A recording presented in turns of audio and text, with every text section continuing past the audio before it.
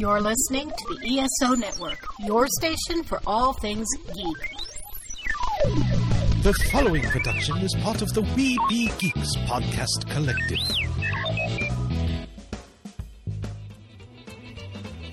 Welcome to Earth Station 1, a weekly podcast dedicated to all things sci-fi, fantasy, and much, much more. Sit back and relax and enjoy the show. Hey there, listeners, and welcome to another episode of the Earth Station 1 podcast. That's right, folks. We got a great one for you this week. We're going to be talking about some music. What kind of music you're going to say?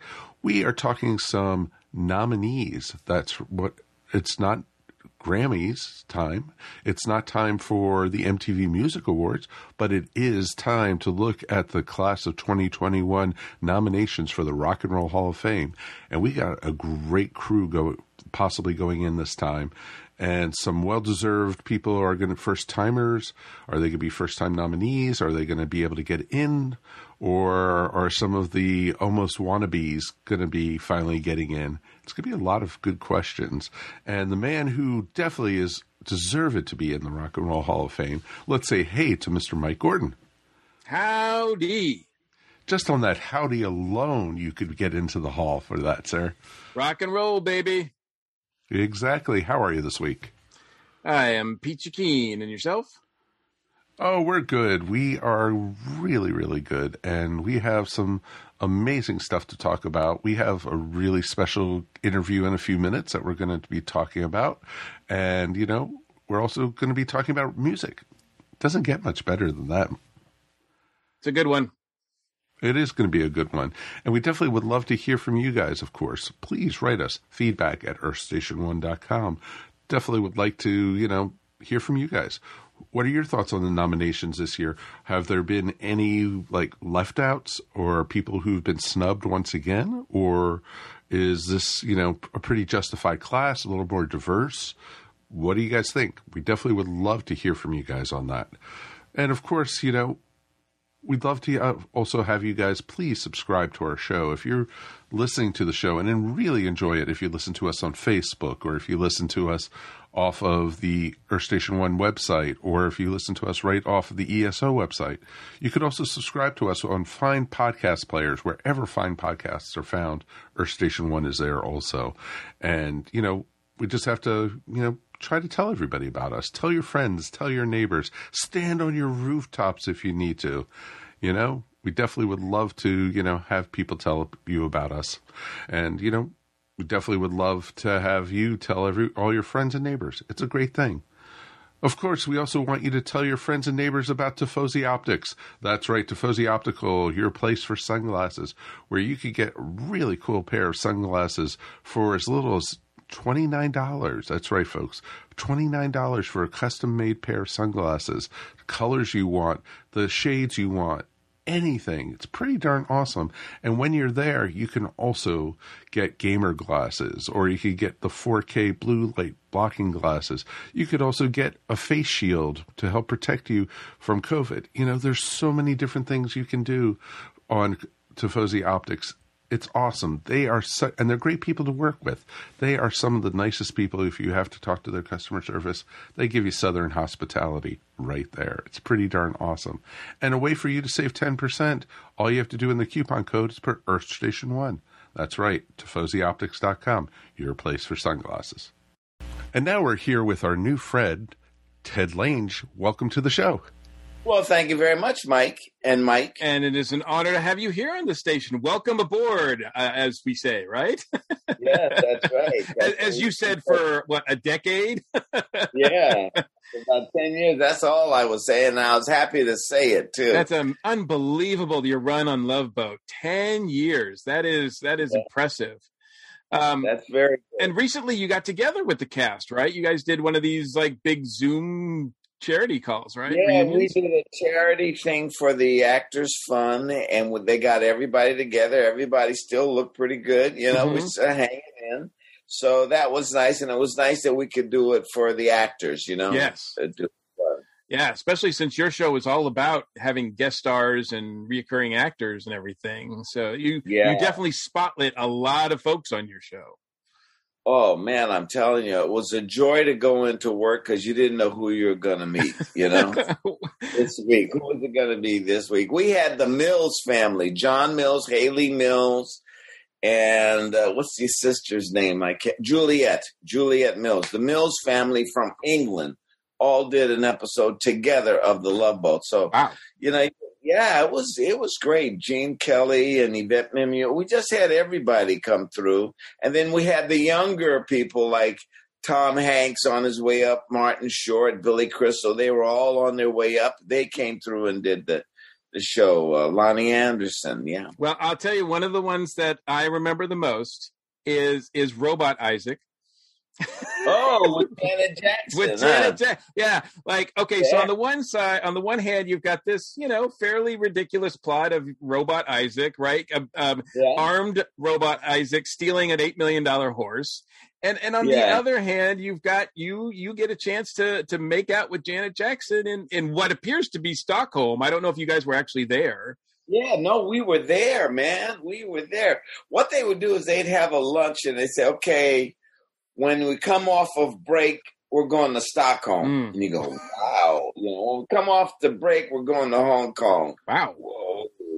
So, yeah, they used to give us these luncheons once a year and kind of lay out what the plan was and who some of the guest stars they were trying to get, not always successful, but they did pretty well. We resurrected some careers for some of the old timers and validated the younger guys as, you're on the right track. So yeah, it was fun. Yeah. We would go all over the world for 6 weeks and we'd do 3 2-hour specials. Okay. And in the course of that, so like if we went to the Orient, we'd go to Hong Kong, we'd go to Beijing, China, and then we'd go to Japan. Whatever area we were in, they would try to loop in stories so that, wherever the ship was going to go, that's where we went. Mm-hmm. And I think that that one I'm referring to, that story was a 2-parter or a 2-hour one. I think it was a special. Yes, it was a 2-hour one. We had Telly Savalas with us. Yep. He was the mastermind, the inventor of the Isaac robot. Yeah, right. Exactly. But that's really cool because I'd forgotten that because I recently rewatched it too, just to refresh my memory, and it's available on CBS All Access for those people who want to watch The Love Boat. It's all there. All 10 seasons are there, and so I was watching that, and I'd forgotten that in addition to spotlighting a lot of actors, you guys do spend a lot of time as a travelogue to different places. Yeah, you would be there, and then something would come out of your mouth that was pure exposition. Did you know that there are 2.5 million people here in Paris, and they usually drink red wine? And you go, oh, Isaac, geez, I didn't know that. So we actually made it a travel log for people that were stuck somewhere, couldn't get out of their house. You know what I'm saying? Yeah. And they'd get and learn something about wherever we were. Well, back in the day, this is pre-internet. This is a lot of people watch The Love Boat just to see different locations, probably to plan out their own vacation. Yeah, well, we would showcase the places. I remember we went to Egypt, and John Astin, John Astin? Yes. Oh, yeah, sure. Gomez. He and I, man, we got along famously, and we went. So we would go to all of the tourist places in Cairo. We were in Cairo. And then so John wanted to go off the beaten path, and so did I. So he and I hooked up, and we would go to these other places. We get in a taxi. Where can we get a good meal? And they said, well, so-and-so. I said, no, we've been there. That's the kind of where do the natives go? Where do the people, Mm-hmm. Oh, and they go, yeah, I got the place for you. And they take us off to some out of the way, restaurant or cafe or something. Yeah, it was fun. Yeah, it seems like y'all were just having a blast for the entire duration. I mean, 10 years, that's a long time to be on any project, I would imagine. Well, yeah, but when every week was different. You got guest stars coming in with different things going on, so it didn't feel like a tough job. My father was a plasterer. When you plaster a building, that's a tough job. Yeah, right. Walk in and you have a scene with Janet Jackson. That's not so hard. I can imagine. Yeah, and I can do that, And that was only a couple years before she became she really blew up and became huge after that. Man, she blew up. She was 17 and turned 18 on that trip. And I'm 30 years old. And I said, this is a kid. I can't be having a room. He said, no, we're going to schedule it so she's 18 when you have to kiss her. So, that's how they scheduled the shooting. Yeah, you're in Scandinavia. It doesn't matter. The age doesn't matter in Scandinavia, right? Yeah, right, exactly. That's very cool. It's very cool. I think when I was thinking about it, you and, ironically enough, Ted Danson, two guys named Ted, are probably the most famous TV bartenders in the history of the medium. Oh, yeah. And one time we were at the opening of a musical. There was some play in Hollywood at the Pantages, and we were sitting together. Oh, really? Ted Danson and I were sitting together, and Juliet Prowse came on down the aisle, and she said, Ted, and we both turned. She probably just wanted to order a drink.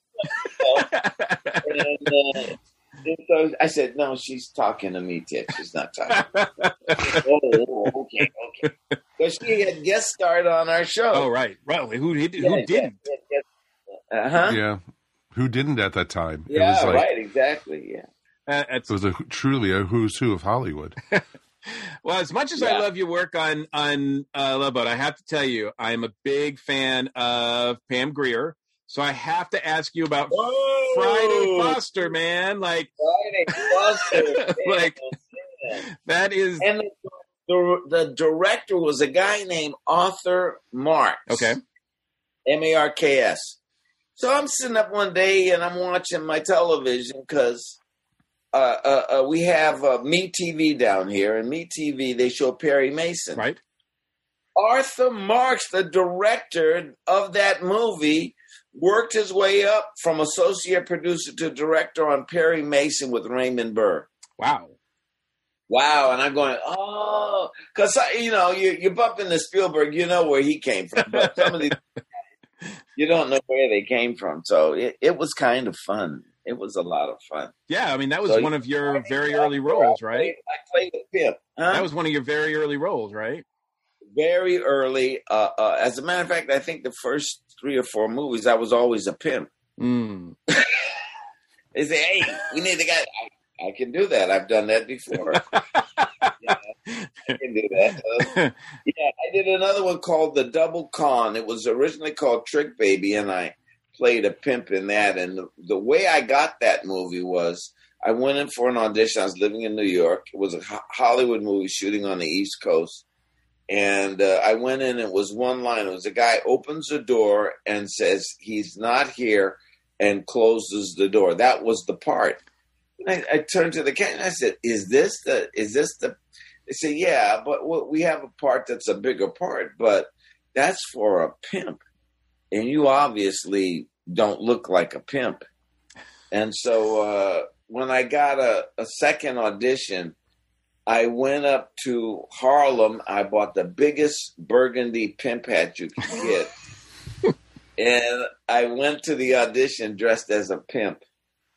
And so they said, oh, well, you're obviously here for that role. So here are the sides. And, and I auditioned and I got the role. Wow. Yeah. The Friday Foster was one of the ones that it seemed like Pam was making like towards she had already been established then. It seemed like that one was a little bit more of a budget than some of the earlier ones that she'd done, like Coffee and even Foxy Brown. And it had a great cast. Well, of course you were, yeah. Yeah, no, Eartha Kitt was in it. Carl Weathers was in it before Rocky. So, and Scatman Crothers. So it had a big budget in that regard. Yeah. But now, I think now that I know that it was Arthur Marx, probably he squeezed some money out of the guy. It came from a very successful TV show. Were those productions pretty much just go in and out and really quick, or were they like quick and dirty, my friend? Yeah. Mikey, quick and dirty. One time I was directing a show called Dharma and Greg, and I was talking to the cinematographer, the DP.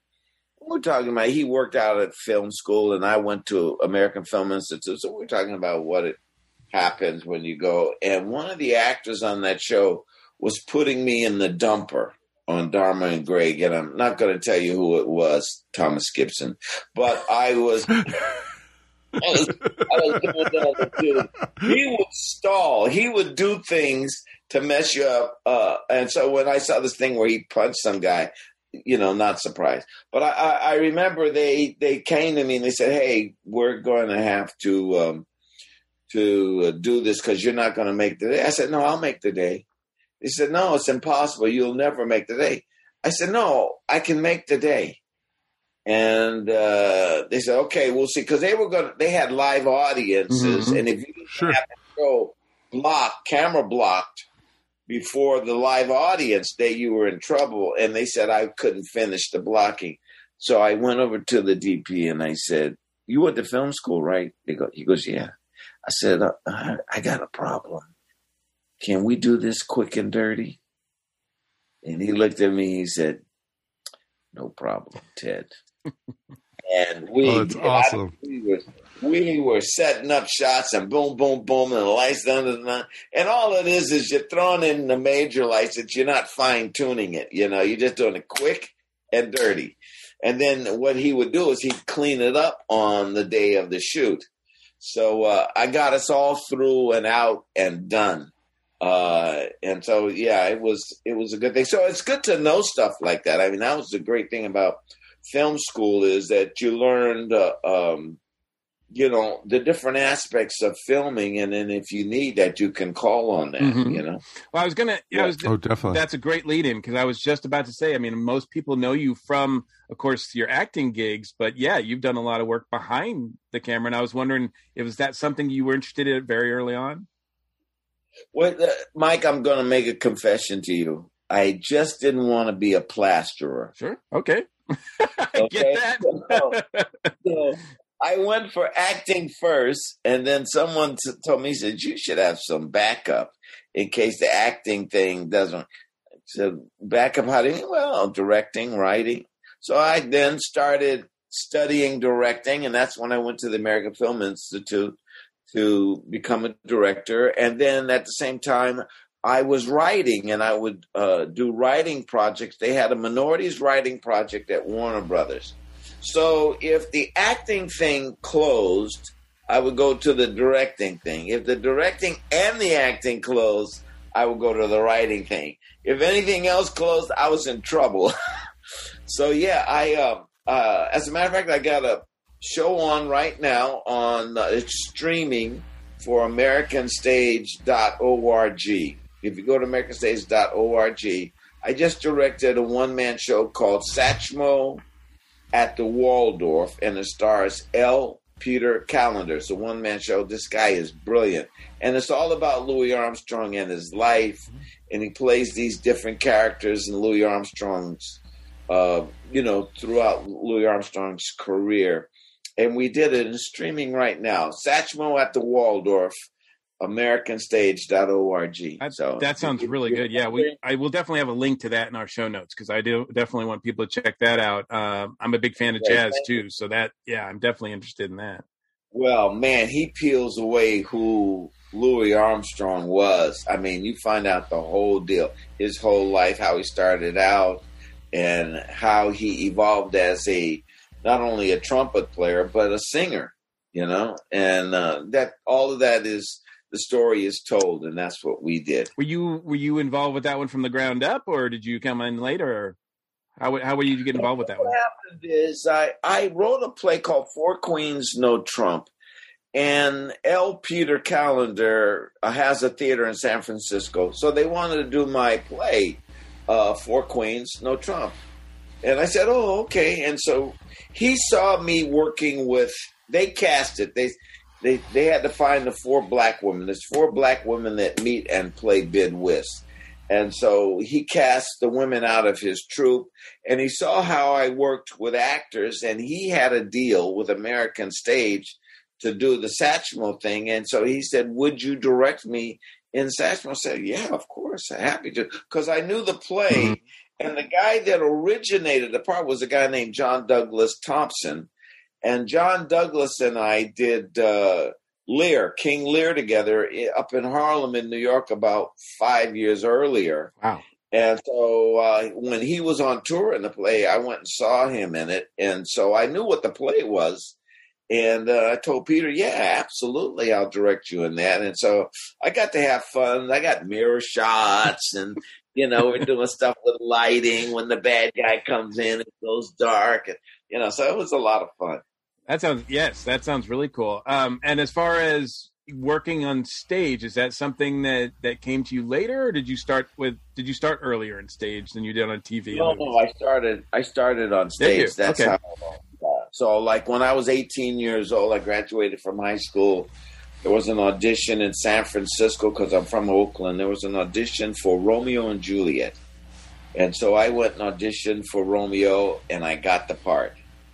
Now, Mike, here's the tough part. I told people for years, I walked in off the street, and I just read this Shakespeare, and they gave me the part. I earned this part. And so I saw some guy about 10 years later, something like that, one of the guys that was in the show, and I said, hey, remember so-and-so? And I just walked in off the street. He said, Ted, you don't remember that? I said, what are you talking about? He says, you were 18. All the other guys that auditioned for Romeo were 35.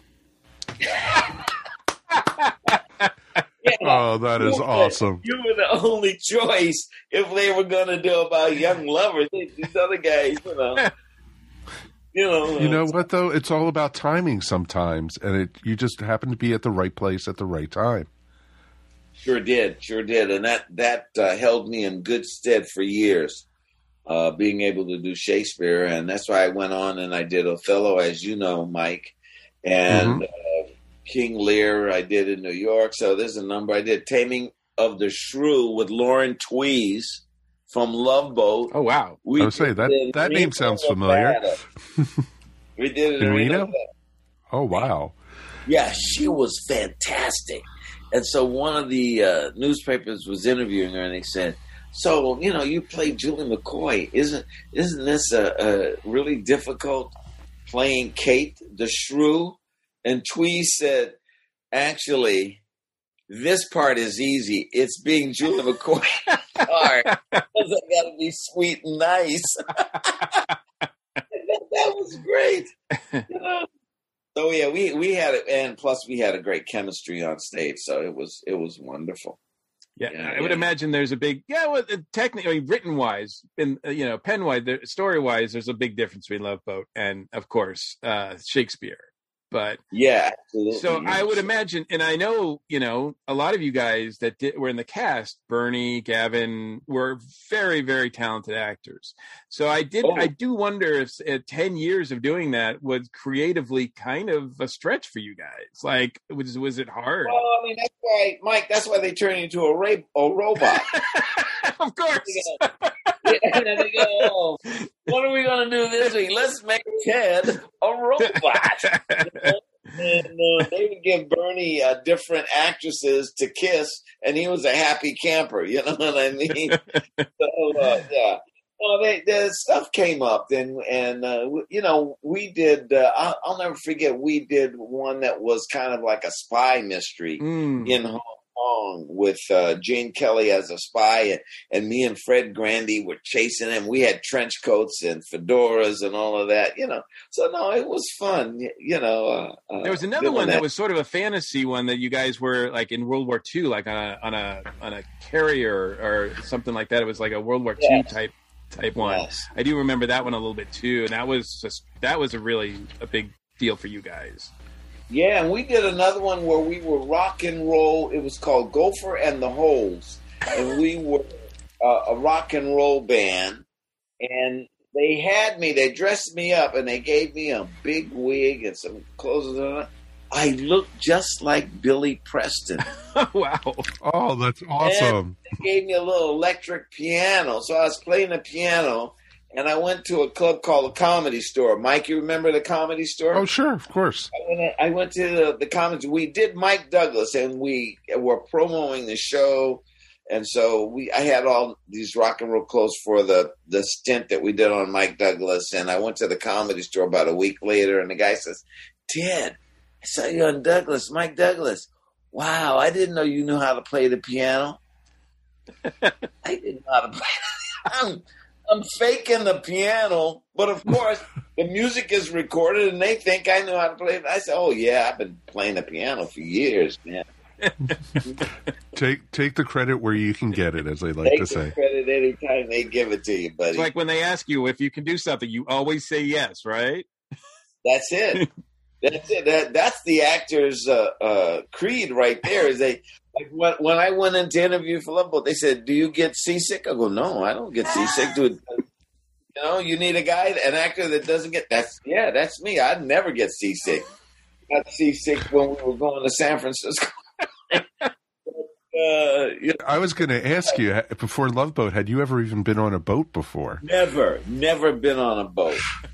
Never been on, and didn't want to do the show because I had a pilot in the making with Jimmy Comack. I don't know if you remember Jimmy Comack. He did Courtship of Eddie's Father. Oh, sure, yeah. And Chico and the Man and all of that. Mm-hmm. Yeah, of course.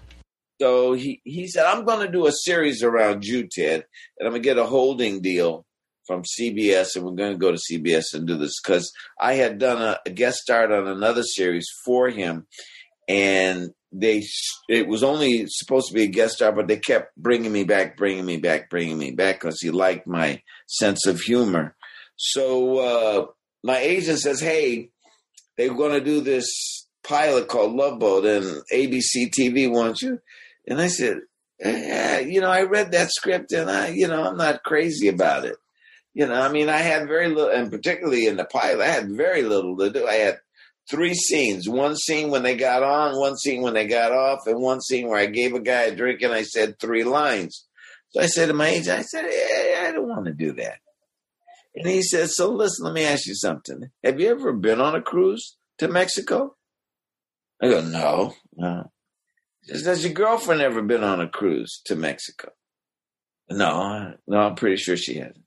He says, "Well, if you do this part in this pilot, you're going to get $10,000. They're going to take you to Mexico, Acapulco. And because you don't have that much to do, you can actually see the city that you're in. Mazatlan, Puerto Vallarta." I go, "Oh, I never thought." He said, "It's a gift. Ted, take the gift." And I said, "Okay, take the gift." Lucky thing I did, too. Oh, yeah. Because Comac went right down the commode, and I was lucky I was on this show. Well, You just never know. Yeah, absolutely. And it's allowed you so much opportunities to do other things. And other than the one-man show that you've just released, that you've directed, what else are you up to? Well, I've written 25 plays. Ooh. Okay, so four of them I have on YouTube. One of them, you see this picture over my shoulder? I can see that, yes. And you mean Shakespeare? Shakespeare. I got a play called Shakespeare Over My Shoulder. Aha. And so what you do is you go to YouTube, type in my name, then type in the title of the play, Shakespeare Over My Shoulder.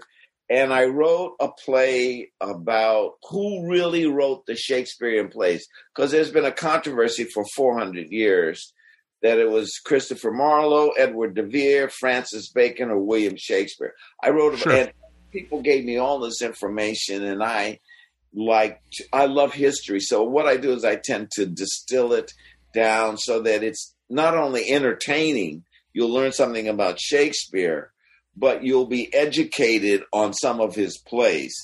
And that play takes place during a pandemic, so also it's kind of a relief. But I wrote that. I wrote another play, a Black Lives Matter play called Blues in My Coffee. And in the Irish theater, the tavern was where the Irish used to go, they'd drink, and then the play would unfold. And so my whole premise with Blues in My Coffee is that it's Starbucks. And so you go to Starbucks, and if you think about it, everybody does everything at Starbucks. Sure. Oh, yeah. They're going to meet somebody for lunch, or you know what I mean? So instead of using the Irish tavern, I use Starbucks, and it's two black guys that fall in love with these two girls, and it's really Black Lives Matter, but I did it in a comedic vein, so you don't see it coming. You don't see the issue coming. Then I did a third play that I have on the air called The Tears of Shylock. And that has to do with immigration, because there was a big thing going on here with the past administration about immigration. Oh, yeah. So I wrote a play about Merchant of Venice and Shylock, the character who is an immigrant in Venice. But because of my Shakespeare background, I added Othello, because Othello also takes place in Venice. And so I have this thing, and they're both talking about being immigrants as well as other things that come into their life, you know.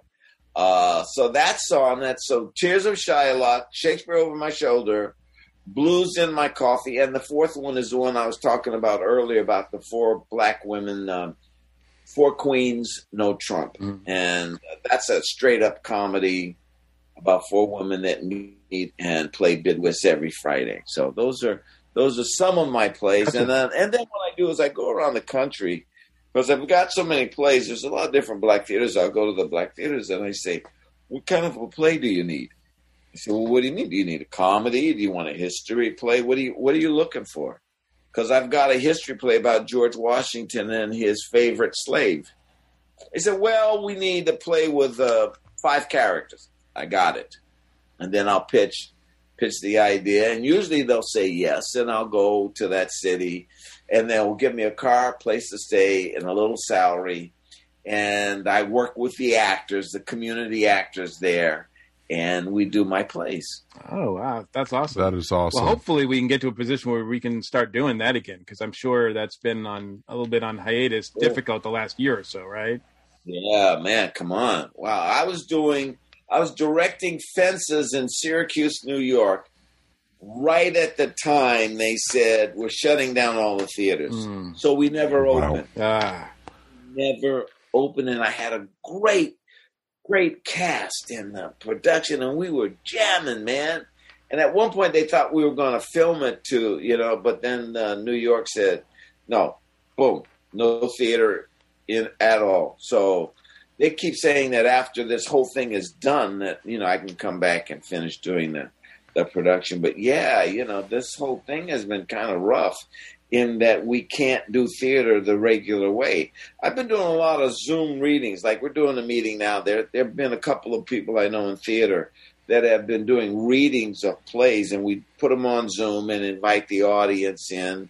And that's the same thing with Satchmo at the Waldorf is. It's really streaming so that they keep this theater alive, you know? And that's that's definitely one of the great things that they're doing right now is all the fundraisers for all the different theaters and such, because these poor people who work at the theaters and the actors, they're not getting paid, you know? And my niece is a costume designer on Broadway, and she's been out of work pretty much since, you know. Yeah, well, sure. They've shut the doors. There's nothing you can do. Right. And for a costumer, you've got to be in the theater. You've got to, you know what I'm saying? So yeah, exactly. we're all, you know, managing the money that we do have, so that when we're not in the hole when this whole thing ends, you know, so that we can go back to doing what we love. Yeah, exactly. It's tough. You really. When I was a kid in New York, I was in the 70s. I was 20 years old. You know, I didn't have any money, Mike. So whenever I got a gig, whenever I got a gig, I would take some beautiful actress out or some girl I knew out, And the girl would say, well, I'll pay for, we can go Dutch. I said, no, you don't understand. I've got money right now. So, no, I'm going to buy you dinner. However, there may come a time in a couple of months where I won't have any money. And that's when I want you to fix me dinner. So, you had a plan. You had a plan there. Yeah, man. I was like, hey, Janice, what? Ted, how are you? I sure would like to have dinner with you. And they go, come on over, So, yeah. Oh, that's awesome. Yeah, man. I mean, in a sense, your enemy is the city of New York.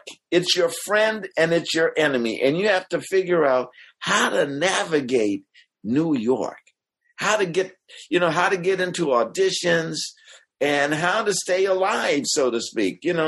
One of the things that I would do when I was hustling, I would have a crock pot and I'd leave at 10 o'clock in the morning. But before I left, I put 2 steaks in the crock pot, mushrooms, a can of mushroom soup, and little red potatoes. So when I got home at 6 o'clock, there was my dinner. You know what I mean? Uh-huh. Yeah, man. You have to figure out. You got to, how do I get?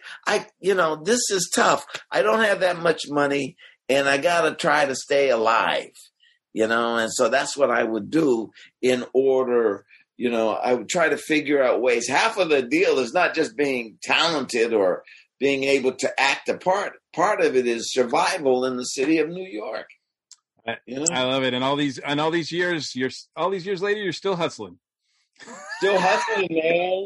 Still hustling. That's awesome. I met some woman I didn't meet her. I was, I worked at the Oregon Shakespeare Festival. I did fall staff at the Oregon Shakespeare Festival. And then, so I'm on their list, and they sent me this thing on the different artistic directors at repertory companies around the country. And they were minority directors, artistic directors. So there's a woman in St. Louis rep named Hannah, and black woman who's now running St. Louis rep. And so I saw on this thing where they were all talking, da da da da da da da, blah blah blah blah. And so I've got a book. Wait, let me show you. I've got this. Okay, this is my book of plays, 3 plays. Footnote Historians Trilogy. Footnote Historians Trilogy. So I saw this woman with these other artistic directors in this kind of like a Zoom meeting, and they're talking about plays and what they're looking for and what they want. I sent this to each one of the artistic directors, and I just got a letter back today from Hannah saying, hey, got your letter. I'm going to read your plays, and maybe in the future we can do something. But that's the hustle. Yeah. You got to keep coming at them. That's what Bernie always says. Bernie says to me, keep coming at him, Ted. Just keep coming at him. Right. And he's right. He's another guy that's a hustler. Is Bernie Coppell. He's on what's this one about blood? Be positive. Bernie's on that television. But he hustled that gig. Mm-hmm. Bernie hustled that gig. And he told me how he hustled. I said, okay. He said, just keep coming at him. That's what I'm doing. I said, okay, Bernie. And that was the beauty of Love Boat is I made friendships that have lasted from 1978 to this very moment. 2 years ago, Fred Grandy and I did I'm Not Rappaport. And we did it on stage. Yeah, we did it on stage. And he and I'm telling you, I was worried, do we still have the chemistry that we had when we were kids? We did this play, Mike and Mike, we were jamming. We were jamming because we love each other's sense of humor. And we respect each other as actors. So we were on stage, and when it's his time, boom, go ahead, Fred. And then when it's my turn, go ahead, Ted. Because it was Gopher and Isaac getting back together, we did sold out business. Oh yeah, I'm sure. Yeah. Theater in Syracuse, New York. So yeah, so I'm good with Jill Whelan, who played the daughter, Lauren Tweez, who's up. She's living in Seattle now. Gavin, Bernie, we're all still good friends. That's good to hear. That's really good to hear. And we are so glad that you continue to hustle, and you are welcome back to come on and hustle some more with us anytime you can. Anytime you can, we'd love to have you. And we will definitely have links to all your stuff in our show notes so people can check it out easily. Is there one site that people should go to? The YouTube, if you just go to YouTube, type in my name, you'll see my shows. And then I've also got a film series called Players at the Poker Palace. That's all on YouTube. Okay. Well, we will definitely send people that way. All right. Ted, thank you so much for joining us. It's been so much fun having you here. My pleasure, gentlemen. My pleasure. Thank you so much for the opportunity. Let's take a quick break, and we'll be back in a moment.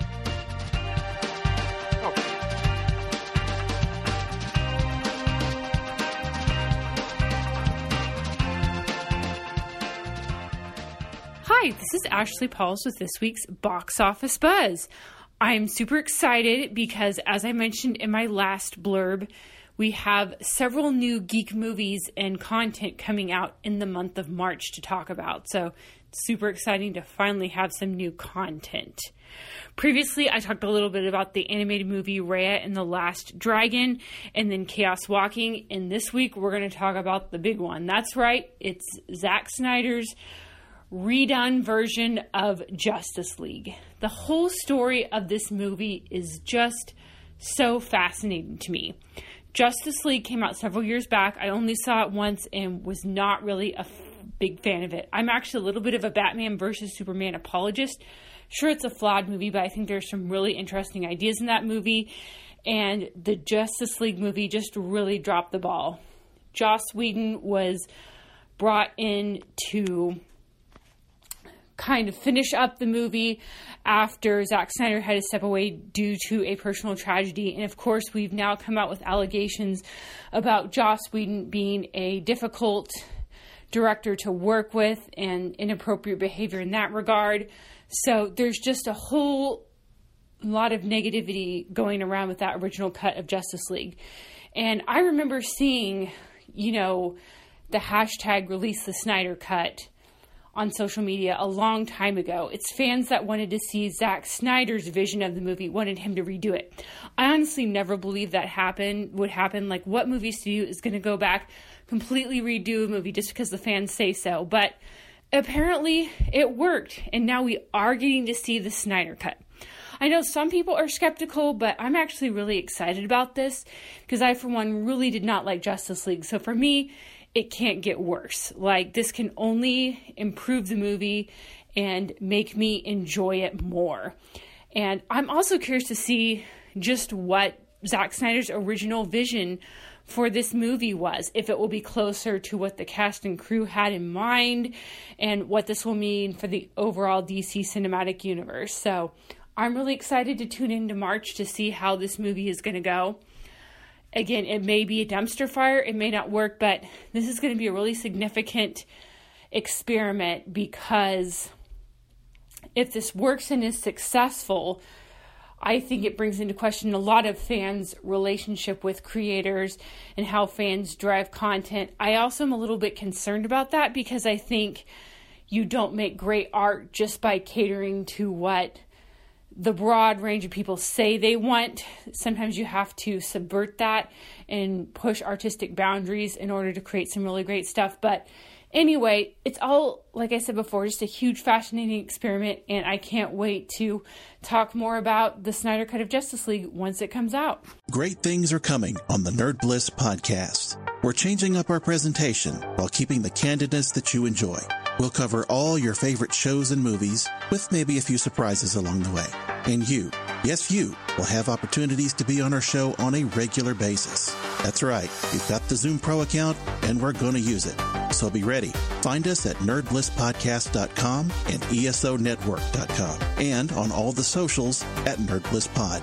Nerd Bliss. Listen up.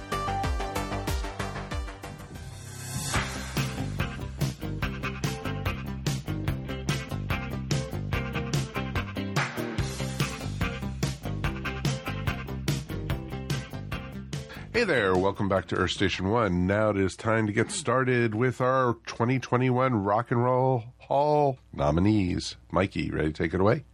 Absolutely. And it's happening a little bit later than it used to. Usually it's at the end of the year, so everything was pushed back because of, pandemic. So now here we are finally with our list of Sweet 16, shall we call it? I don't know.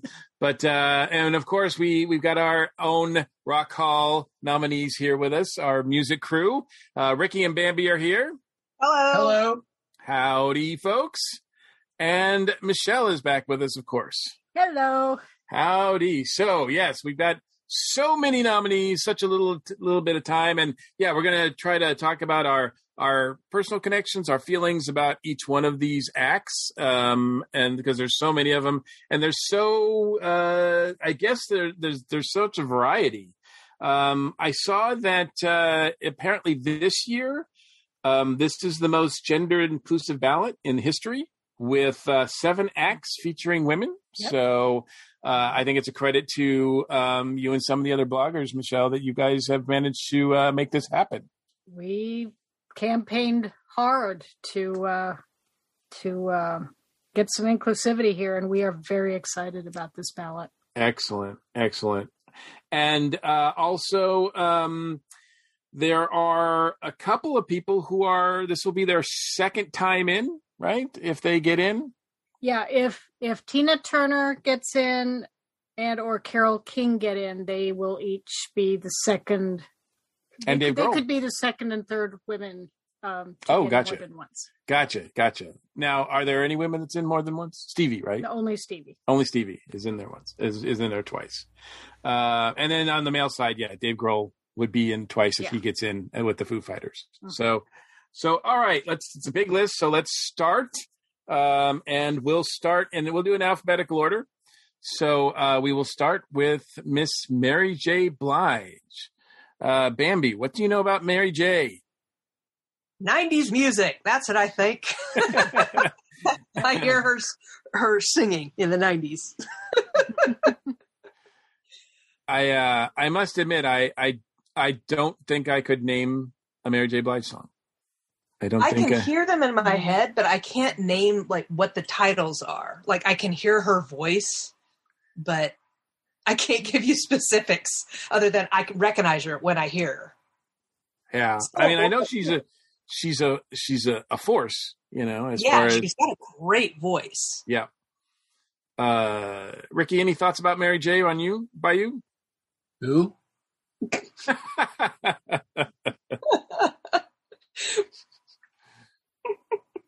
Mike?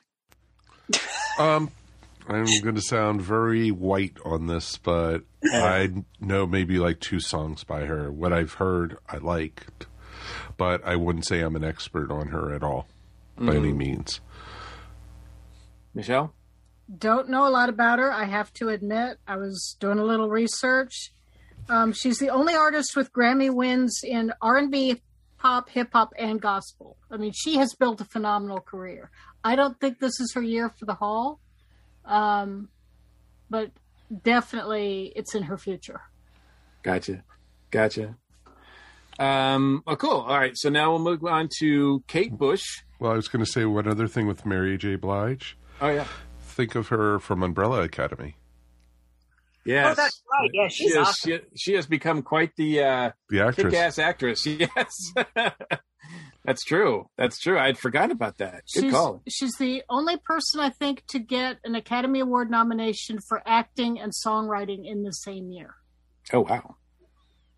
For Mudbound. Gotcha. That's cool. That's good to know. That's history there. Mm-hmm. Okay, so yeah, now we'll go with, and this is the first time Mary J's been nominated? Yes. First or I think it's her first. First? Okay. Yeah. And Kate Bush has been nominated before. 2018, so a couple years ago. Personally, I love Kate Bush. I discovered her late. I discovered her in college. I think the first album that I had of hers was it was greatest hits, like The Whole Story, right? That's her greatest hits. And but I quickly became a fan after that. And she's an amazing vocalist. She does write her own stuff too, right? Mm-hmm. Oh, absolutely. Yeah, and she doesn't tour very often. She's pretty shy about that, right? Singing in public. She's notorious for not wanting to perform. Yeah. She, what year was it? 2014, she just out of the blue announced this residency at Hammersmith Odeon, and it sold out in 15 minutes. Phew. It was like a whole series of shows, and they all went in 15 minutes, and 8 of her albums went back into the chart. She's a legend in Great Britain, not so much here, which kind of hurts her. But without Kate Bush, you don't have artists like St. Vincent or Lady Gaga. No, not at all. No, Kate Bush was a performance artist on top of being a musician, and she was just amazing. Early 80s, and she was still like a teenager at that time, and what she had come out with was just amazing, and her voice was so haunting. It was just like nothing you had ever heard before. Yeah, it definitely wasn't like typical like rock diva. No, not at all. And a lot of people here know her with the duet she did with Peter Gabriel. Oh, right. And more than, her solo stuff. But Don't Give Up. What duet would that be? Yeah. That was Don't Give Up. Yep. Don't give up. And I'm like, of all the artists on here, I'm like, I seriously don't know any of her music. I know her name, but I don't know any of her songs. You know, Running Up That Hill?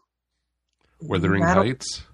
Running Up That Hill was pretty big. Mm-hmm. The video was on a lot. That's what had Donald Sutherland in it, I think, right? Yeah. Maybe it's one of those things where I'd know the song if I heard it, but it doesn't sound like, it doesn't ring any bells just saying the title. She also worked really briefly with Prince. Yes, she did. Prince, yeah. So I thought I've always anybody who can hang with Prince is good enough in my book. So, all right. So that's Kate Bush. Then we'll go with the aforementioned Foo Fighters is the next act. Ricky, you know about the Foo Fighters? Oh, did I miss one? Yes. Do you have an opinion on them being put into the Rock and Roll Hall of Fame? Or an opinion about them in general? Dave Grohl, man.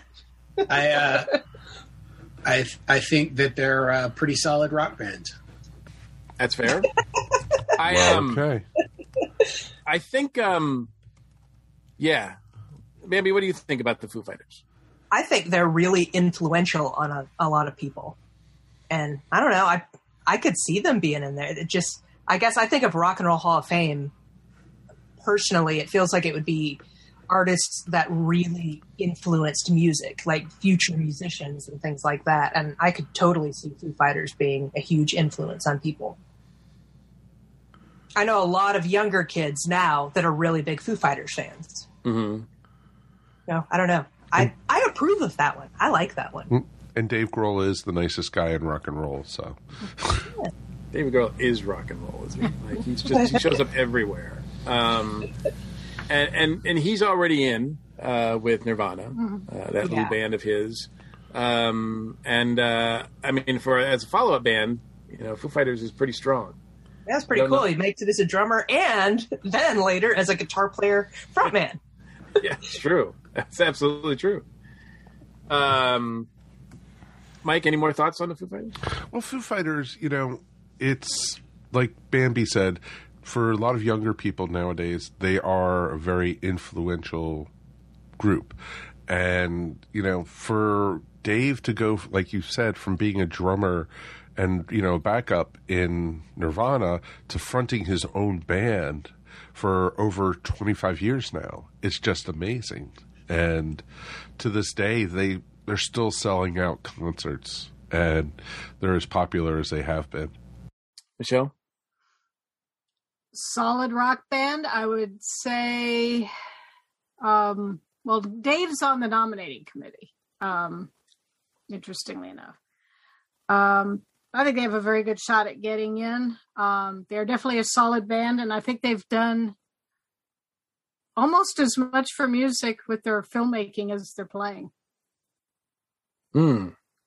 Interesting.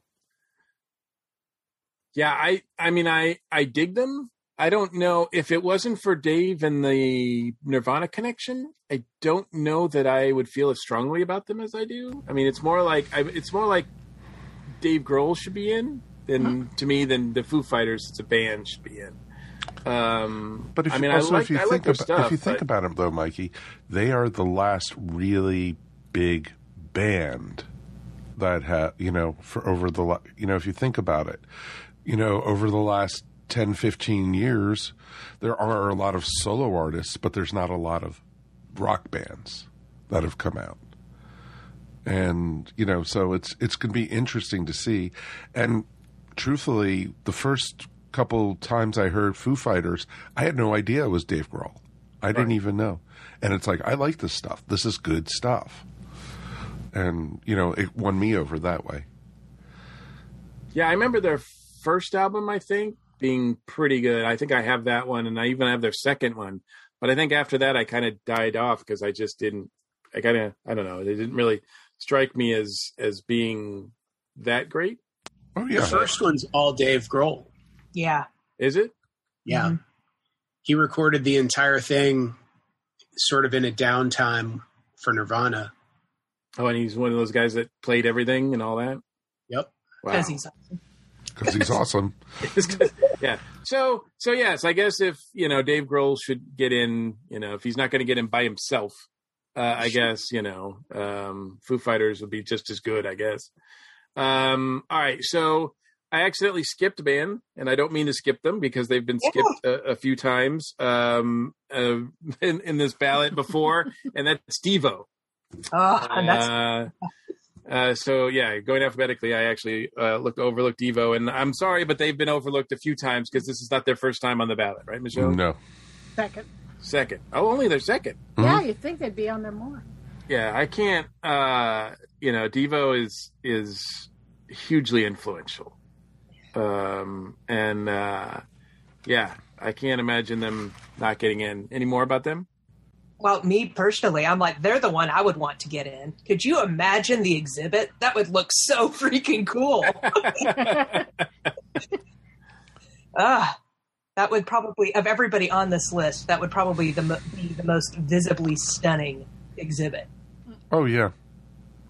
You'd have the flower pot hats right there, Yep.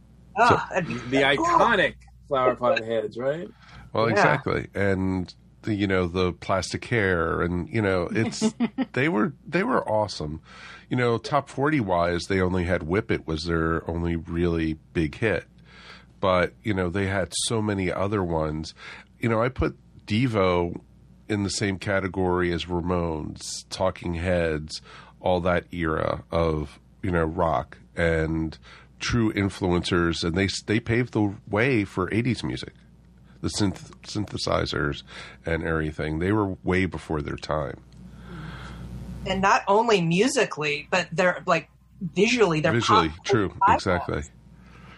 And one of the best, quotes I ever heard is, the folks from Devo said Weird Al wrote the best Devo song ever with Dare to Be Stupid.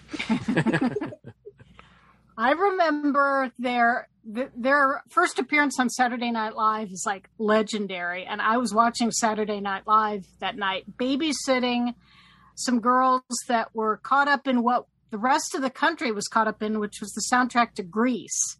And out comes Devo, and I mean, everything stopped.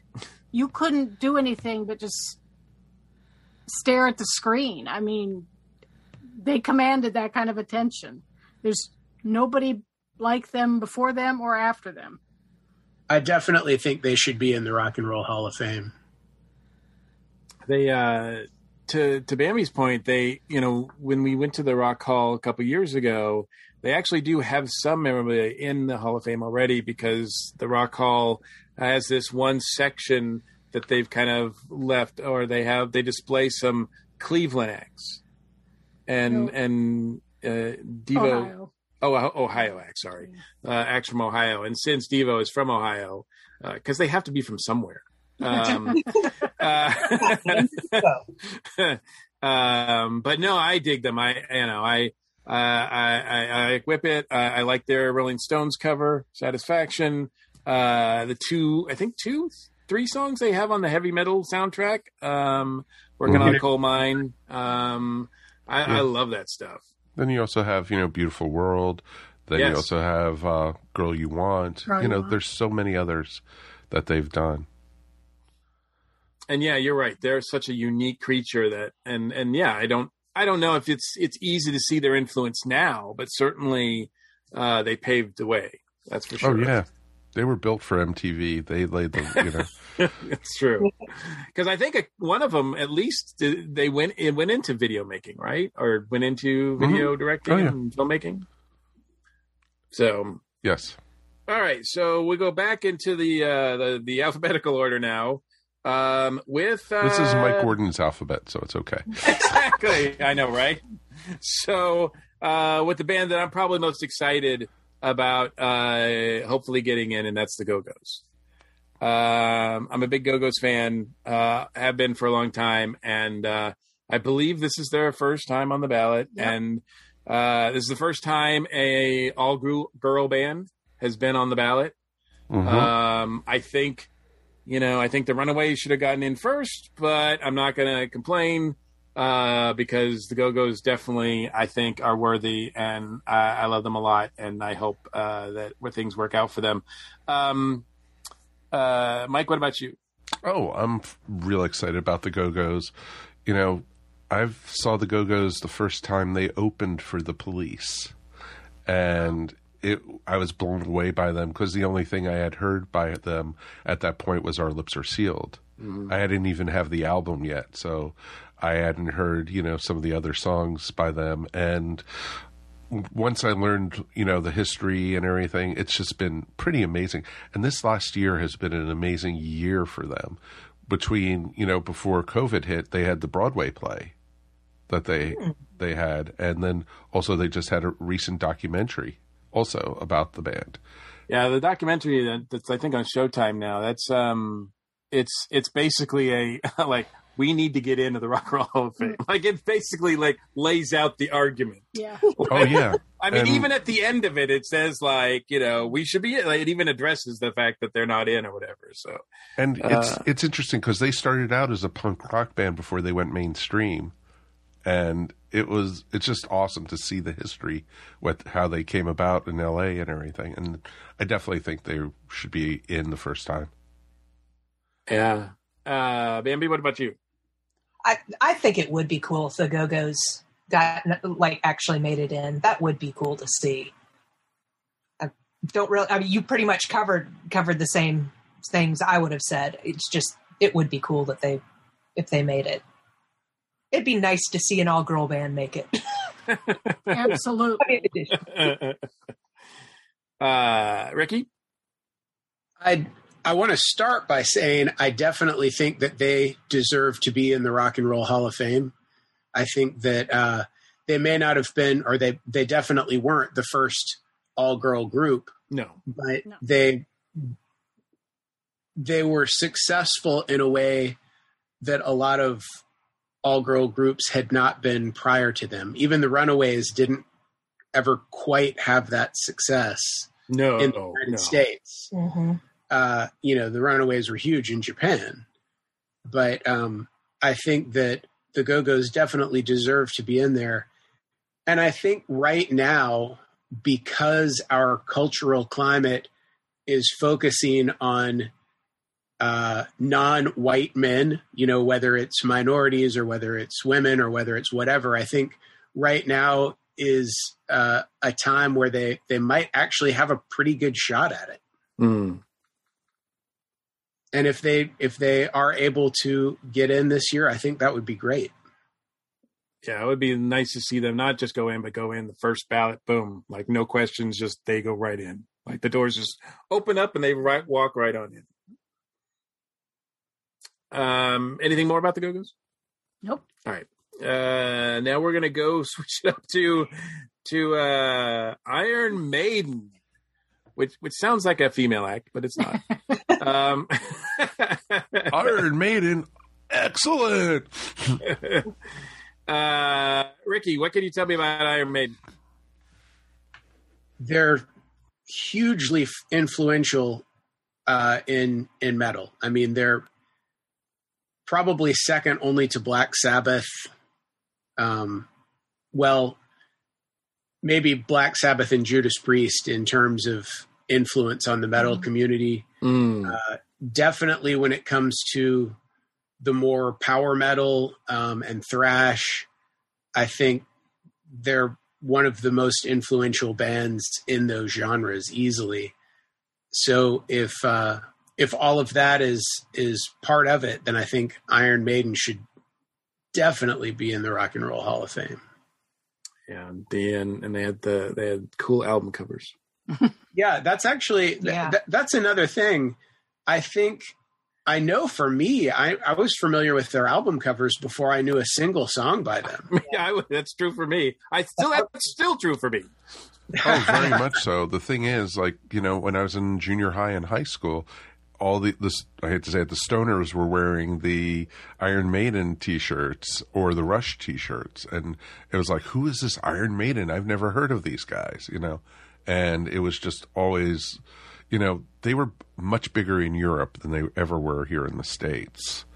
But, you know, I definitely think they were a huge influencer on many, many bands. I'm actually surprised that they're not in there. It's what I can't remember a time, like when I was a kid, not knowing who Iron Maiden was, I knew of Iron Maiden. I didn't know what their music was, but I had heard of them. Like I was aware that they existed. So it's even me not knowing anything about them other than their name, that surprises me. I remember I would see their posters at Spencer's, and because they had a poster for pretty much every album cover or single, because they had such amazing artwork on their singles, I didn't understand that, and I thought each one of those was a different album. And I thought, man, this band has more albums than anyone ever. The Dean Koontz of metal band. Yeah. Wow. That's an amazing. They hope they put that in their induction speech. The Dean Koontz of metal band. Yeah, any more on Maiden? I mean, I can't say I'm a huge fan because I don't tend to go that deep into that metal, but I mean, I can't not acknowledge the fact that they are like, it's almost like stereotypical. Like if you were gonna like create like a metal person, like a metal fan, you would have them wear an Iron Maiden t-shirt. I mean, you just would, like, it's just like no brainer, you know. That or Metallica. Yeah, that's what I was thinking. But even more so Maiden, because Maiden has never quote unquote sold out to the level that, you know, Metallica has. In some ways, Iron Maiden seems like it's more like it's pure metal. They do what they do. Kind of, well, AC/DC's kind of like that too. They're just like, you know what? This is who we are. Well, some people would argue that when Bruce Dickinson wasn't singing for them, yeah, that's true. That era might not be so pure. Fair enough. All right, so Iron Maiden, and next we have, man, this is such a variety because it just changes up completely. So next we have Jay-Z. I know of Jay-Z, and I know that I believe he's married to Beyonce. He's Mr. Right? Beyonce. Come on. It's Mr. Beyonce. And I know he's a producer, and that's about all. I mean, I know he has some hits from him himself, but I don't know much more about him. And yeah, like you said earlier, Mike, this is where I feel like really white. No, exactly. old and white. Old and white. You know, Jay-Z had some amazing albums. His music was very, very big for probably the mid-90s up. But then he's more known now as a producer than, than a singer anymore. But his influence was taken by so many other people. It is amazing. Well, I'm guessing that, okay, so he's R&B. He's not rap. He's not hip hop. He's rap. He's hip hop. He is rap and hip hop. Old white guy is trying to define. Sorry. Yeah. So I think I think when I think of him though by himself, like I said, I can't really name any of his music, but I think I've seen him visually, like on MTV or whatever, and his stuff is epic. It seems like it has this epic quality to it, which might be a self-fulfilling prophecy on his part. I don't know. But Michelle, what can you tell us about Jay-Z? He's the first rapper to get into the Songwriters Hall of Fame, and it's not easy to get into the Songwriters Hall of Fame. Interesting. Mm-hmm. 22 Grammys, 14 number one albums. He's a giant in the industry, and he is a lock to get in. All right. Well, enough said about that, I guess. And then we have... I actually want to comment on this one. Oh, sure. Go ahead. He's like, whoa, really? No, go ahead. No, go ahead. We thought we'd just skip over you on this one, Ricky. It's not true. I just thought we were moving on. Go ahead. But I actually think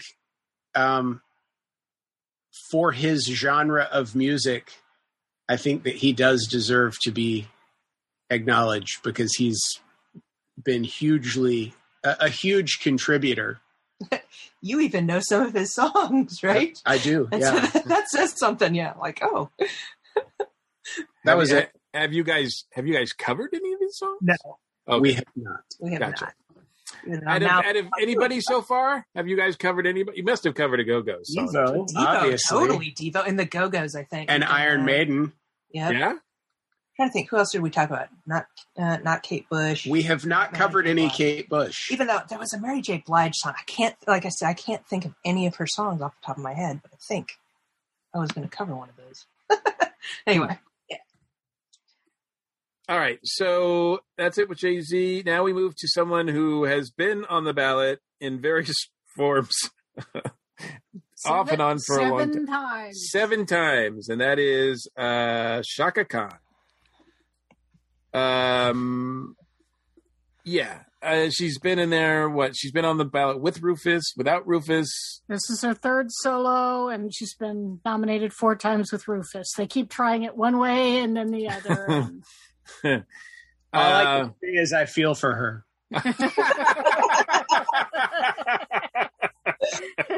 Nice.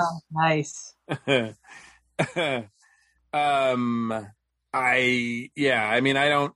don't expect it's going to be a much different outcome for her this time. I don't either. And to be honest, I dig her, but I don't know. I mean, she's got a connection with Prince as well.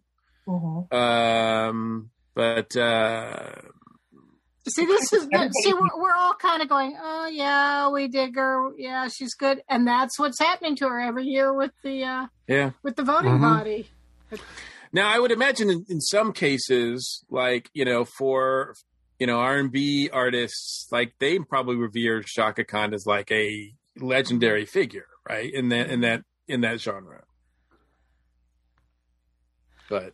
Yeah, but, I could name like 5-6 songs off the top of my head that she's done, and and they're all great. Yeah, and they're all fantastic, and she's very, very talented. And do I think she should be in the hall? Someday, but I don't think it's going to be this year. Nope. No. All right, next we have aforementioned maybe 2-timer, Carole King. Michelle, tell us a little bit about Carole King. You can't talk about 70s music without talking about Carole King. Tapestry was this monster album. Hundreds of weeks in the top 10. And she had hits through the 70s and into the 80s. If you have James Taylor in the hall, you need to have Carole King in the hall. Oh, totally agree with that. Yeah. Completely agree with that. It seems like she'd be a natural woman to put in the Hall of Fame. Really? Indeed. And she has gotten so many awards, it's just nuts. She's got a Kennedy Center honor. She's one of only 2 women to have the Library of Congress Gershwin Prize. Put her in, for Pete's sake. So you think she should get in? I mean, she deserves to be in twice. Yes. Okay. Oh yeah. Gotcha. agree completely with that. Yeah, she is currently in under what they call the Ahmet Ertegun Award for Musical Excellence with her late ex-husband and songwriting partner. So she's only recognized as a songwriter. Oh, I see. Gotcha. Because she wrote a ton of hits for other artists. Gotcha. But this recognizes what she did herself. Yeah, she's been songwriting since the 1950s. And, she's just been around. And the songs that she's done, between writing and then what she did solo work is just amazing. We used to play Chicken Soup with Rice to William when he was little. And, it was just awesome. And, so many different things that she's done is just groundbreaking, especially for a female at the time from the 60s, working, with all these huge names and songwriters, and it's just amazing. And I definitely think Carole King deserves to be in the Hall. This is probably the only podcast or blog that has talked about chicken soup with rice. Is she, forgive my ignorance, but is she still alive? Yes. She just turned 79. So almost everybody that we've talked about so far is still living, which is amazing too, because usually on the Rock Hall last year they were mostly dead. Yeah, most of the people that we talked to are mostly dead. I know one of the members of Devo has passed away. Two members of Devo. Two, that's right. Abby, Ricky, anybody, anything on Carole King? Not really. I know the name and I know some of the stuff, but I'm not as familiar with her as I should be. That's pathetic, I know, but true. Yeah. All right, so we'll move on to the next one, which is the leading vote getter right now, if you check the status, which is Fela Kuti. Is that right? Fela Kuti. Yeah. Fela Kuti. I must admit, until these ballots was announced, I had no idea who this person was. Never heard of that person. Same here. I don't know who that is. So Michelle, you're gonna have to drop some knowledge on us. He was Nigerian. He passed away in 1997. He is called the father of Afrobeat music. Afrobeat music is still living today in dance music, but it was a huge, huge thing for Brian Eno and Peter Gabriel. They were just, very much so. Bowie got deeply into it. Kuti recorded an album with Ginger Baker of Cream. There was a Broadway musical called Fela a few years ago about him. Beyonce covered one of his songs at Coachella and apparently has a whole album of covers of his work.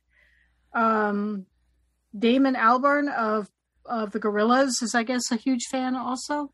So he's influenced a wide range of performers. Gotcha. It's amazing that he's on the ballot. And it's sort of in a mean way.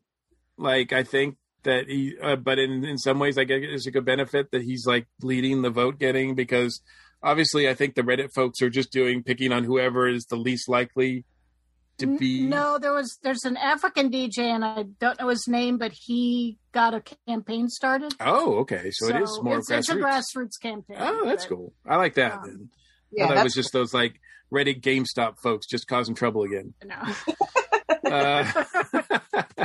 Hey, it happens, right? It's happened with a lot of online voting. We should talk to them about having ESO, higher in the ranks then. Exactly, I know, right? All right, so next up after that is LL Cool J. Bambi, what can you tell me about LL Cool J? That's the Mama Gonna Knock You Out? That is. Okay, yeah. It's true. Rock the bells. That's kind of my knowledge. Oh, Cool J.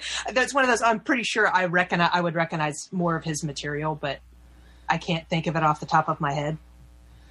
You guys know how I feel about rap, but right.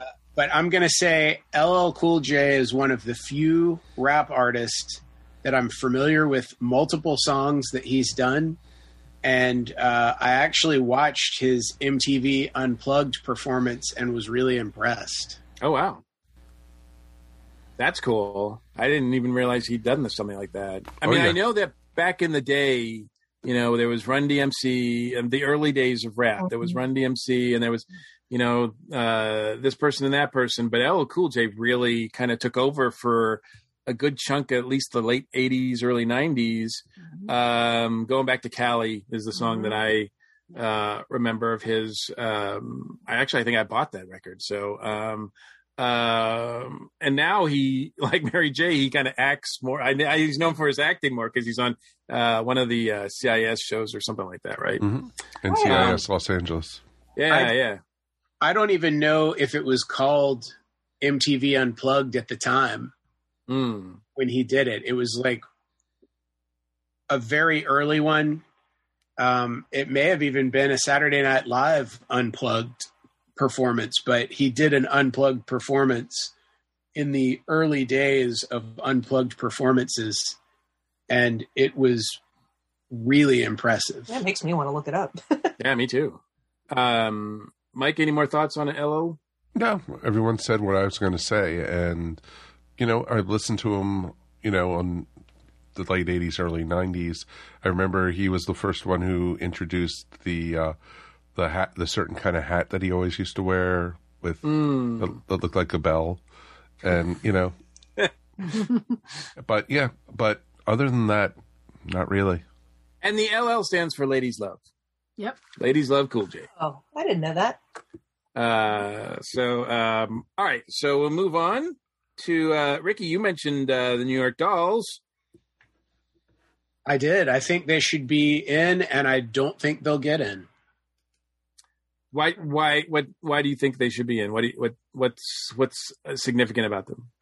Although they weren't hugely famous or successful on their own in the New York scene in the early 70s, they influenced so many bands that went on to be hugely famous. They were a huge influence on both Kiss and the Ramones. And I mean, both Kiss and the Ramones went on to be just maybe not the Ramones financially successful and hit songs successful, but certainly in terms of being basically the godfathers of punk rock. Yeah. And the fact that the New York Dolls influenced two bands that were so different, it's impressive to me. I think that the New York Dolls, in many ways, also started glam. Oh yeah, they're known as glam rockers. So, and I should revise that statement. They started 80s glam in the 70s, because you had 70s glam, which was a very different type of thing, that sort of British glam already. But they started the, I think that the 80s, like hair metal glam, US glam, more of a hair metal glam. Yeah. Well, I think wearing women's clothing and, going on stage and never knowing what you were going to get was New York Dolls trademark. Yeah. Yes. And, and they are hot, hot, hot. Just always remember that. Well, at least the singer was. Yeah. Buster Poindexter, David Johansen was. Yeah, reinvented himself. Yep. For the late 80s. Sadly, he's the only surviving member. Sylvain passed away just a few weeks ago. Aww. But he's they're the band I definitely hear about that. Yeah, are hugely influential, both in glam, rock, punk. There's just sort of like this Venn diagram of all this sort of stuff, that early influences of all that stuff. Anything more on them? No, but the bands they influenced are in the hall, so they need to follow them in. There you go. The last thing I'll say on it is I really feel like even though they weren't mainstream successful, I think that it's like they kind of led the pack in so many different ways, but because they weren't successful in the mainstream, I really don't see them getting in, at least not this year. Yeah, I get that. All right, so we got just 4 more left. And one is probably the most current of everybody on the list, maybe. And that's Rage Against the Machine. Yeah, they were pretty influential. Rap rock kind of thing. Like, they were, like, so big. I mean, I guess in some ways Beastie Boys did that, but not in the same way. Beastie Boys did it. So did Anthrax and Public Enemy. Yeah, but I guess with Rage Against the Machine, they're a lot more rock with rap thrown in. I mean, it is rap, but I mean, it feels like they would go in the rock category before they would go in the rap category. Whereas Beastie Boys is questionable to me. Plus, I think Rage also was a lot more, out of all those acts, was a lot more political. Oh, God. Oh, they were yes. so Oh, yes. I mean, they were not, and still are a lot more political. Yes, they are. Yeah. Great band name for it. Exactly. Mike? No, it's like what you guys are saying, you know, for me, they always were very political. They were always very loud, very, you know, they were in your face whenever you heard them. I saw them in concert once at a music festival, and they were just amazing to see. They had the audience in the palm of their hands, but they were just like, and, you know, it was just awesome. Michelle? I have to admit, I only know "Killing in the Name of," so which I think is great. But you would probably recognize "Bulls on Parade" if you heard it. Yeah, which I think was actually a bigger hit. I'm not positive. I think that was a bigger hit, even though "Killing the Name of" is kind of the one that it was the fan favorite. Side note: the actual title is "Killing in the Name." Oh yeah, it's not "Killing in the Name Sorry. of"; it's "Killing in the Name." Sorry. Okay. It was awesome though when I saw them. They did a great version of the Imperial March during the concert. Oh really? Oh, and it was awesome. And you know, of course, geek. Oh yeah, sure, right. That's something you don't forget if you're a geek. All right, speaking of music geeks, now we have someone who's been on the ballot, I think, before, and that is Todd Rundgren, our old dear friend. I know how Mike thinks about Todd Rundgren. Hello, it's me. We might have talked about him before because he's been on the ballot before. It's his third straight time. This is third straight time. I don't know. I don't know if I expect anything different. Is there anything more to be said about Todd Rundgren? No. Nope. Okay. Good luck, Todd. And now we have... Wait. We'll see you next year, Todd. He produced the first New York Dolls album. Oh. There you go. All right. So maybe he can duck them. And still come to the ceremony. Then we have Tina Turner, who right now is second in leading of the votes. Probably, I'd say, on this list, the biggest name. Certainly of the 80s, well, 60s, 70s, 80s, you name the decade, right? Mm-hmm. Tina Turner is just huge.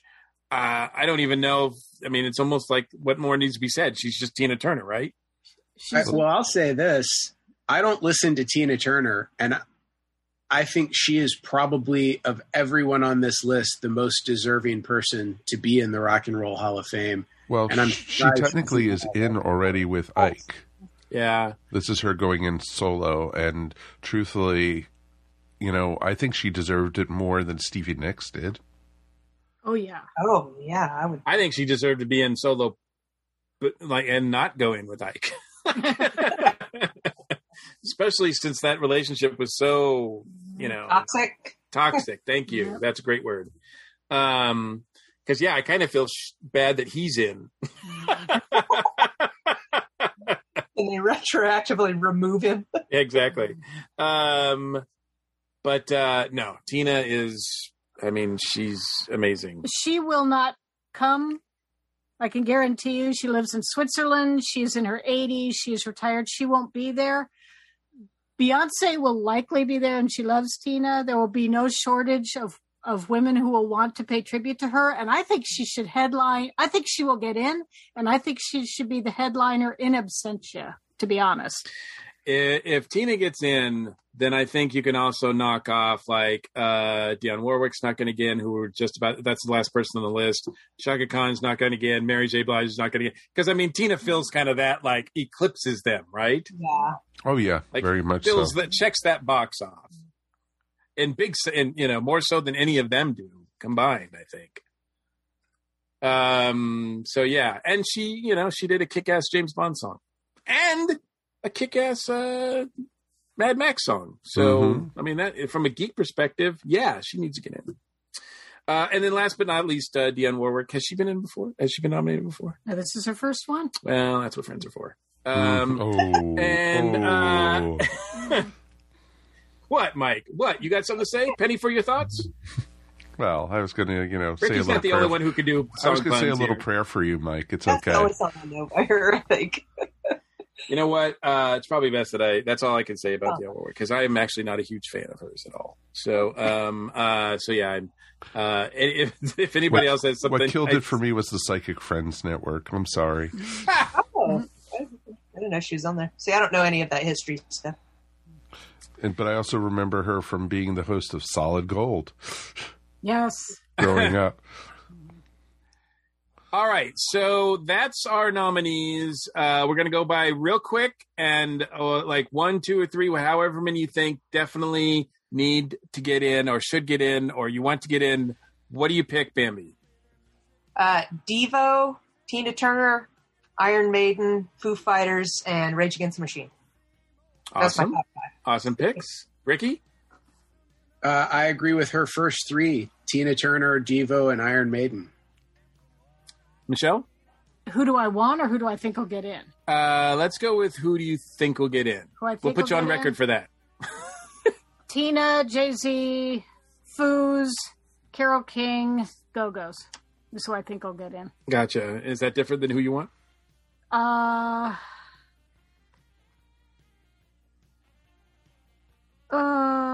would like to see. I'd like to see Kate in there, but I think if that was the class, I would be very happy. I'll Gotcha. say that. Mike?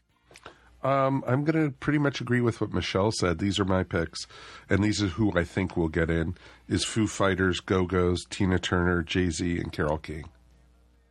Gotcha. I would hope that in addition to that, I would like to see Iron Maiden, Devo, or New York Dolls. Yeah, Yeah. I'd love to see Maiden get in, but metal has got such a hurdle in front of it. I know, but I mean, this will open the door. Yeah. You know, that starts somewhere. It would be nice.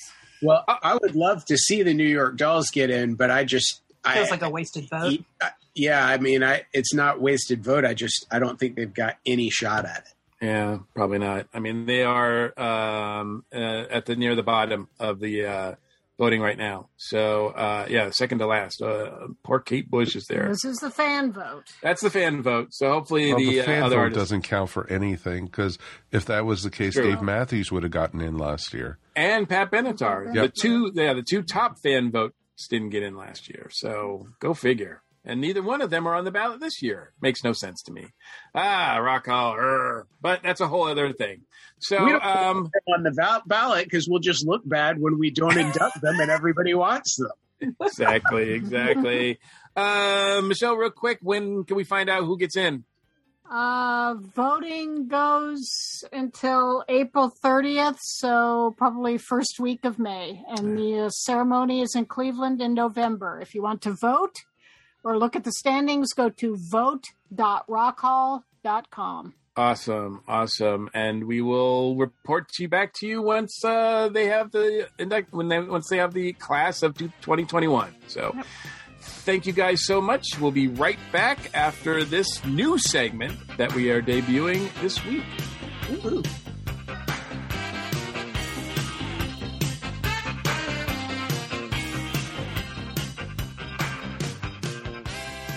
Welcome to A Geek Girl's Take. I'm your host, Angela, and this week, this Geek Girl is talking about the show The Great North, the new show from the creators of Bob's Burgers. So The Great North started a few weeks ago and just aired its 3rd episode. So far, this show is funny, has interesting characters who get themselves into weird and interesting situations, and has a good message behind a lot of the episodes. It's very much like Bob's Burgers, just without Linda's voice, which just grates me. The storyline focuses on the Tobin family, a family that lives in Alaska. It follows a single dad who tries to keep his kids close, and their family going after their mother ran off and left them. The dad is super weird and quirky, just like all the kids. And they're all just trying to figure out how to grow up in Alaska with their weird dad. The first few episodes have them coming face to face with a moose, the daughter of the group trying to figure out how to tell her dad she got a job since he is a super helicopter dad, and the oldest boy trying to find avocados for his fiancée. All the stories are super sweet, very funny, and have some sort of moral or overall message about them. Whether they keep that going as the show goes on, who knows, but it's nice to see a show that's trying to show a story of a family navigating their way through Alaska and life, and how they can better themselves. Well, thanks for listening to A Geek Girl's Take. What will I talk about next week? Well, you're going to have to listen to find out. Welcome back to Earth Station 1. Now you're here for a new segment. It is the Creative Outlet, and we are joined with Kevin from Inked Marketing. Welcome, Kevin. Hello, guys. Thanks for having me. You're all mellow now, all of a sudden. I'm all mellow. I know. No, it's man, there's been a lot going on today. No, I appreciate the opportunity to get on and just to let everybody know what Inked Marketing can take care of for all their different creative needs. Basically, our whole agency is set up as a creator group for creators. So we let the creators create. Everybody in the group is creators, and we can market all your needs as far as complete creative, Kickstarters, you name it, and then put you on the road show. And we can talk a little bit about that if you'd like, and I can kind of go into some of that for you. Well, we've talked about on the podcast, we've done the ads for Inked Marketing and also NSC. Right. So with Inked Marketing, you guys have a great roadshow going, and Earth Station 1 is a proud member of the roadshow. And do you want to tell folks about that? Yes, the NSC roadshow is definitely something proud to have you guys of, and it is a collection of podcasters from all over the world that are there to let creators come on and talk about all the wonderful projects they have. Everything from if they're taking on commissions or if they're doing something with Kickstarter or any of those needs, they get a chance to sit down with you guys amongst several other people that are situated all over the world and kind of explain a little bit what they have going on. That is pretty awesome. And can you tell us some of the members of the Roadshow who we could expect to see? Yes, you have several members of the Roadshow from all over the world. One of them right off the bat is Brian Wayne with Cheers to Comics. And then it jumps around to us with Atomic Camaraderie. Jumps over to you guys at Earth Station 1 over in Atlanta, Georgia. Jumps all the way over to Australia to where you have Comics to Movies. It comes back over to us again over at Voodoo Lounge. That'll be right side of New Orleans. So a little bit of flavors of everybody from all over. It sounds exciting. It sounds exciting, and it's a great way to promote all these independent artists and folks who are having the Kickstarters and such. It's a real win-win for you guys as far as to bring creators on and to meet new people and get their word out to your audiences. And it's also great for the creators to go ahead and at the same token go ahead and get all their different things that they're doing out there to you guys. It's definitely a good partnership all the way around. It definitely sounds like it. So real quick, how can people find Inked Marketing? You can just go on and go to inked.marketing. You don't have to go to .com or anything. It's just inked.marketing, and it comes up and brings you all the different things that we do. And one of the team will reach out if you have any questions and let you know some of those services. And we can send you a full, what we call solutions guide that covers everything that we can take care of for you. That is awesome. Definitely check them out. Thanks for joining us today, Kevin. Everyone these days could use a little support, and your friends at the ESO Network are no different. With the ESO Network Patreon, the cool thing is when you help support us, it's you who will benefit. With 4 tiers starting for as little as 25 cents a week, you can listen to some of your favorite network podcasts early, hear exclusive content, maybe get some ESO swag, or even possibly take a shot at the geek seat. All you need to do is sign up at patreon.com/ESO Network.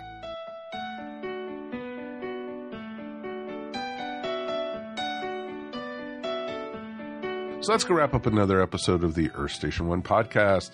Let's thank Ricky and Bambi for being here tonight. Thanks for having us. So what kind of shows do you guys got in this world of COVID? What do you have going on? We're actually picking up shows again. We're playing once or twice a month these days, which is unfortunately more than we were. Yeah. We have a show coming up in South Carolina this weekend, and we've got conventions coming up for the next few months, as well as regular typical shows. Yep. That's awesome. And do you want to talk about any of the cons you're going to be at? We're going to be performing at Toylanta, which is in Marietta this year at a new location. Mm-hmm. And you can visit toylanta.com for more information about that show as a whole. And we're also going to be performing at Metrotham Con in Tennessee. When is that? That's the last day of May, beginning of June. So, is it May, June, or April, May? I thought it was May. That's good to know. Go to their website to find out, folks. Pretty sure it's May. Well, we appreciate you guys being here tonight, guys. Absolutely. Always fun. And Michelle, thank you for being our reporter on the Rock Hall of Fame. My pleasure. Anything you want to shout out about? Nope. Just got my blog. Yes, and remember to vote for the Rock Hall. Vote for the Rock Hall. It's you who can get the New York Dolls and Kate Bush into the Hall of Fame. That's funny. Don't make any promises, but yeah. Exactly. So, and Mr. Mike, we made it through another one, my friend. We did, and as always, it's my pleasure. Anything you got to shout out about, sir? I do. I don't know if I've, it's been a while, I think, since I mentioned it, maybe if I have, but, Michelle and I took care of some orphan kittens, this is our 5th month. Is that right? With the boys? Yep. They were born in October. And, we started a GoFundMe because we really need some help, and we really wanted to thank everybody that, helped us out with the GoFundMe. The boys have an appointment to get their vaccinations and to get surgery there, so that we don't have more little fellows running around. But that's going to happen. Next week is scheduled to happen. So, and it wouldn't have happened this soon without all the help that we've gotten. So, we really appreciate all the support we've gotten on the kitties. Yes, they're doing fine. They're at the age now where they're causing trouble all over the place. And so if anybody wants 4-cat, no, just kidding. Wow. Yeah, if they get in my plants again. Yeah. They're great. We love them. And again, we want to thank everybody for helping out. Most definitely. It's a great thing to watch you guys take in the cats and then watch the kittens grow up. And it's been an adventure for you guys. I will say that. Never again. So much so they were coming out of the walls. It's true. It's true. It's like, hey, we know a place where cats are just dying to get in there. It's awesome. So true. It is awesome, dude. You guys have such a huge heart. It's just awesome. Yeah. Judy and I just love hearing the stories and everything. Thank you for all you guys do. Thank you. Thank you. And I also want to give a big shout out to all our listeners in Texas, folks. Stay warm. Stay warm. Well, it's gotten to the 70s already there. Oh, nice. Okay. As of today, and as of this recording. So hopefully all the snow is going away. I know friends of mine who just got their water turned on today. It's back. And a lot of people don't even have electricity. And these poor people, you're hearing about folks who've passed away because they were trying to stay warm in their houses. These houses were not built for this kind of weather, this kind of, temperatures. It's just amazing, the horrors and everything. And my hearts go out to them. There are plenty of charities out there that you can help these folks out, because some people's their houses have burned. Their houses are flooded. There was something that looked like out of a horror movie or something. Pipes have burst in hallways of apartment buildings, and you see like icicles, like looking like you're in a cavern, like stalagmites or something coming down from the roof of of the hallways. It's just the amazing. Ceiling fans. Yeah, it's crazy. And, this is not normal, folks. And these people need help. And if you can find it in your heart, please reach out. I know the American Red Cross and a few other places are taking donations. I know you could donate even jackets and, clothing and anything, any little thing helps. And, please, just try to help your fellow man. We always try to, help out here on the show and, definitely reach out. These people, need it. And, we have fellow podcasters that, have run into some hard times because of this. This is completely unexpected and it's just crazy. On that note, folks, just hug your loved ones and, just be appreciative of what you have. And, we're sitting in fully electric houses and, we're very lucky to have roofs over our heads and stuff. And it's just awesome to do. Join us again next week. And Dr. Scott is going to be joining us and we have another look at science. It's been a while since we've done that. And, with what's going on Mars right now, I think it's a pretty good time to be talking about science. So, Right, Perseverance. Science! Exactly. It's pretty awesome. I almost expected Marvin the Martian to, walk up to the ship or something. It's just amazing what's going on right now, folks. And, I'm sure Dr. Scott will have a boatload of stuff to talk about. So please join us for that episode. Of course, thanks for listening to the Earth Station One podcast. We're powered by NSC. You can find them at www.nsclivetv.com. Remember, you could also find Earth Station One wherever fine podcasts are found, including now Amazon Music. Please subscribe and tell all your friends about us. Yeah, we're not too proud to beg. You should know that by now. On behalf of myself, Mike Faber, Mr. Mike Gordon, Michelle Borg, Ricky Zero, and Baby Lynn, thanks again for listening. We will see you here next time on the Earth Station One podcast. Stay safe, hug your loved ones. Peace out. And we're done. Boom. Yay. You've been listening to the Earth Station One podcast, a show by fans for fans. If you enjoyed the show, please subscribe to our show up on iTunes or wherever fine podcasts are found. While you're up there, please rate us and remember to leave feedback. It would greatly be appreciated. And remember to tell your friends all about us while you're at it. Earth Station One is available on most social media sites where you can join some really great topics or chats. Help support our show by shopping through our Amazon.com link or purchasing very cool ESO Network clothing and merchandise at our TeePublic store. Links to both are found on the top of our ESO Network webpage. Become a patron of the ESO Network by backing us up on Patreon for as little as 25 cents a week. Go to patreon.com/ESO Network to sign up. We want to hear from you. Please write us at earthstation1@esonetwork.com or call us at 404-963-9057. Thanks for listening, and we'll see you next time here on the Earth Station One podcast. Peace, and we're done. This has been a broadcast of the ESO Network. Be part of the crew and help support our shows by donating to our ESO Patreon or by shopping at the TeePublic store, which can all be found at www.esonetwork.com. The ESO Network, your station for all things geek.